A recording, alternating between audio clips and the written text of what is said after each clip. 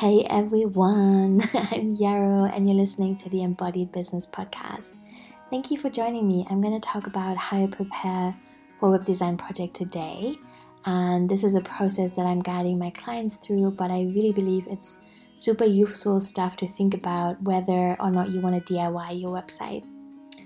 I've had a lot of time this month to think about my own systems and processes, which was really refreshing, and I kind of touched every single piece of content. I re-recorded my courses around branding and web design, and I also went into my portfolio and kind of reviewed what I've been making the last 2 years.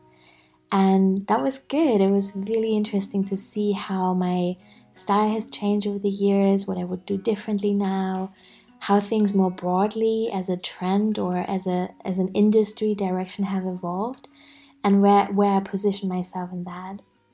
And what I'm still feeling really excited about is working with people at the beginning of their business. And I think there's this narrative that as you make it, in air quotes, or as you grow as a business, in my case a web design business, you want to necessarily work with more high-end clients. And that can be true for you and that can be really beautiful. I think there's nothing wrong with that. But really, as I'm thinking about my pricing and the packages, I noticed that even 6 years in, I really still feel a lot of joy and excitement for working with people who are just starting out or who are in the first, say, 3 years or so of their business. And so I'm going to restructure my packages a little bit. I'm going to, moving forward, offer websites in a day, which are kind of starter packages where you choose a branding palette that I have already created, and then we're working with templates, and that's going to be a kind of more affordable way to get a really beautiful professional site very quickly. And I'm still going to offer my bigger VIP packages where we're spending much more time together. We can create something that is more unique. I think every site is unique, of course, but with those bigger packages, we can spend more time on your branding and on developing your content and thinking about the flow and creating custom layouts for each of your pages. And I'm also offering courses again. So many years back, I first offered these web design and branding courses, and this month I've re-recorded them. And in May this month, I'm also going to do a live round. So you can sign up for them now, and then you can join us if you like at the time. There's no difference in pricing between what you're paying for the self-study version or the live round in May.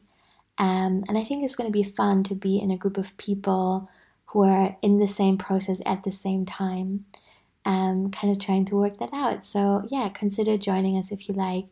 I'm also running a free workshop on April 13th, and that is going to be a deeper dive into the systems and structure and the software that I'm using, as well as the initial kind of setup or the branding journey that I'm taking people on. And I'm hoping that being able to see my screen that I'm sharing and being able to ask questions and reflect on your own ideas will help you get started. Whether or not you join us for the course, it's totally okay to just join the workshop for free if you want to check that out and get some advice. Even if you're not interested in the course, that is totally cool. And I'll link to that in show notes. Okay, so diving into how I prepare for a web design project. When someone decides to work with me, I send them an intake form, and I will share the questions that I'm asking in there. Well, most of them I'll share here. And I think they're really good for you to think about whether or not you're hiring out. The first one is, who's your ideal client and what do they like? And that can be tricky, of course, like maybe you have initial ideas, but it's really good to get super clear on who your perfect, ideal, dream client is, and really thinking about how their days look, what they're struggling with, what kind of questions that they have, what worries them, what gives them joy, and that will give you a feeling for the kind of design that they might enjoy. And then where do you see your business next year? And that's important because you want to make sure that you're creating something that's going to, not need to be reinvented next year because you're shifting directions.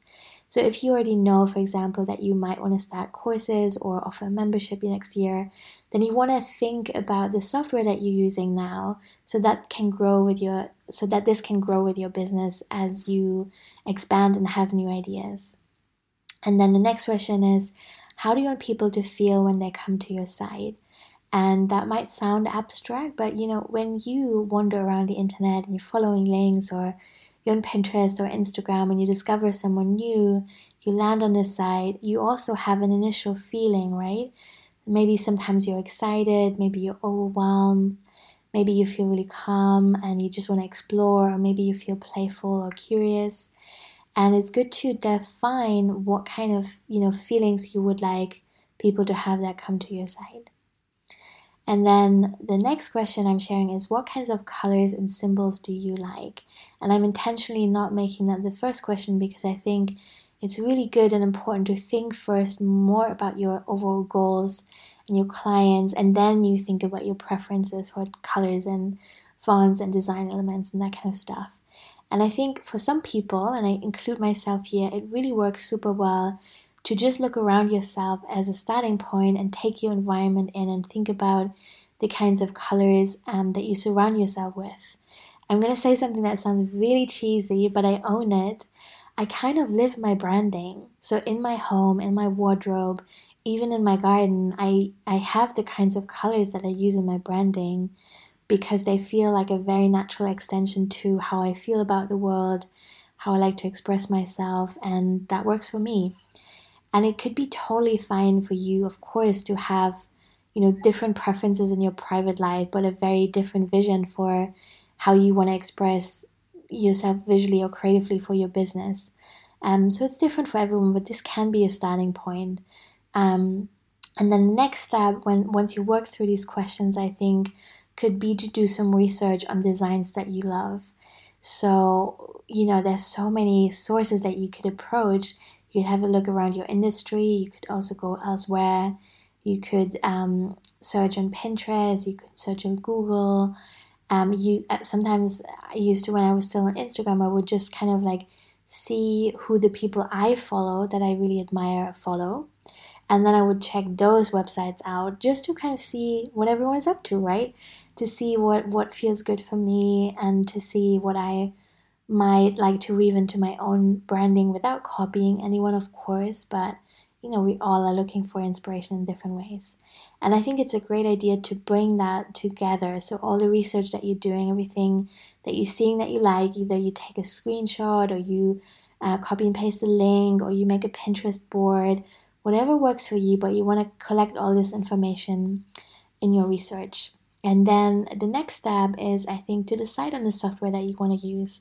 There's so many options out there, as you probably know, and I always say that the most important thing is that you enjoy using the technology that you are utilizing in your business, because if it's not fun, or it doesn't feel intuitive for you, or it's too hard, then that's going to slow you down, and it might stop you from blogging or uploading new podcast episodes, or whatever you want to do to express yourself. Your software has to support that. That's really important. So there isn't like one answer for everyone. I think that we each experience technology in slightly different ways. And I think that, what some of us experience as tricky can be easy for other people. And that doesn't say anything about how smart we are. We just have different preferences, and that's okay. My very clear preference is WordPress. I love it because it's open source software. It's free.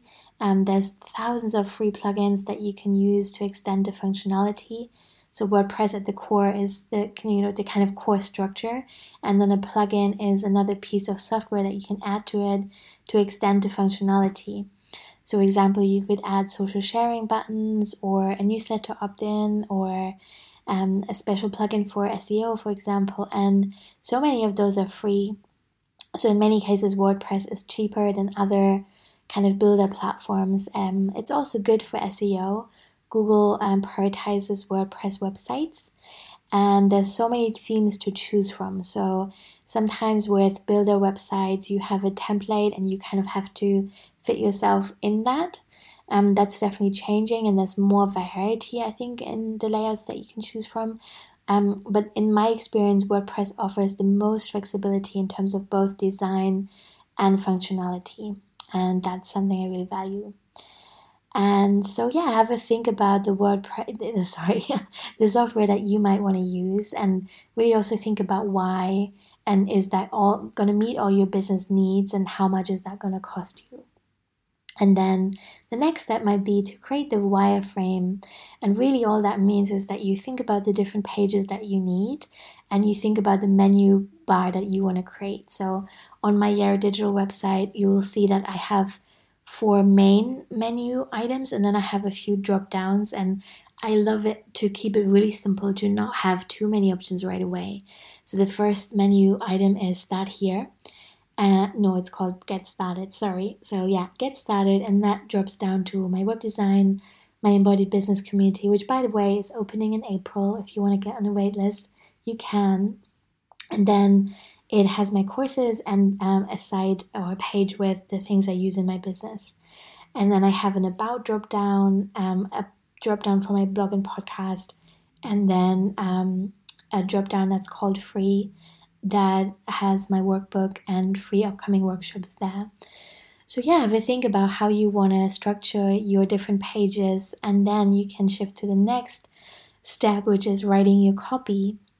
And if you're starting out and you want to kind of make it easy for yourself and just produce something that's really clear and easy to navigate, I think what makes sense is to have 4 pages, and they could be home, about, what you offer, and contact. And that's going to really cover everything that people need to know, and you can grow from there. And so yeah, and then you want to get yourself into the right creative headspace to write your copy. And that can be tricky for some of us. Sometimes it's tricky for me. I really loved working with my friend Sophie Dale. I recommend her course. I'll link to that as well. But she is just a really heartfelt copywriter who has so many skills, and who makes it really easy, I think, to write copy that is effective but not sleazy, which is, it's just an art to that, isn't it? So yeah, check her out. She has a great blog as well, and is sharing lots of resources all the time. And the one tip I think that she gave me that I want to share with you here is to read it out loud. And I know that kind of is like, that's common sense, isn't it? But I have gone years without reading my copy out loud before publishing it. And it made such a difference to really give myself some time and some space to write, take a break, come back to it, stand up, and then read it out loud, and then really see how it feels and how it flows. And I've made so many changes just based on that one thing that feel really good. So I hope you'll consider doing that too. And then you've got your copy, you made decisions on what software you want to use, you have some ideas on the kinds of colors and branding that you might enjoy.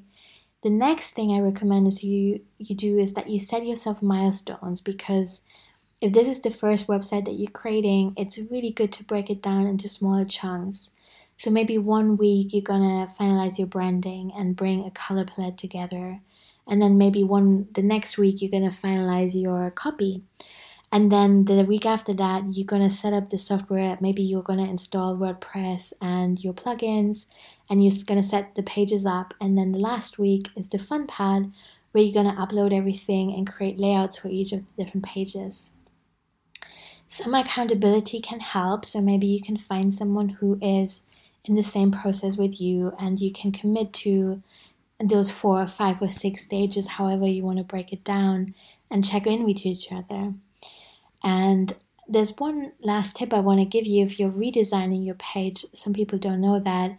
You can ask your hosting provider, so someone like Bluehost or GreenGeeks or SiteGround, to give you a temporary domain so that you can create a new WordPress installation, build your new site there, and then when that's ready, you can switch your domain over.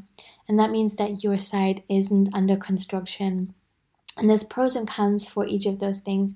You can also, when you're redesigning your site, just put an under construction screen up, redesign the site, and then when you're ready, you can pull that screen up and you're presenting it to the world. But the downside of that is, of course, that you're kind of putting a bit more time pressure on yourself. You probably don't want to have the site be down for ages. So that's something to consider. The plus of doing it this way is that you might have pieces of content that are older, that have a certain value for SEO already. And so, not starting over can be beneficial in that sense. But you will need to be able to either be okay with the site being under construction for a while, or have a dedicated chunk of time where you're redesigning it all at once. But if you don't want to go that route, like I said, it's cool to ask for a temporary domain from your host, and then you can just rebuild everything from scratch and then switch your domain over whenever you're ready. Okay, I hope this has given you an overview, and most importantly, maybe gave you some confidence to think about approaching a web design project, and also give you a sense of whether hiring out or doing it yourself is the right choice for you. I am hopeful to see you at the free workshop, and if you have any questions about anything I shared today, then that will be a great place to ask them, and I will help you as much as I can. Bye!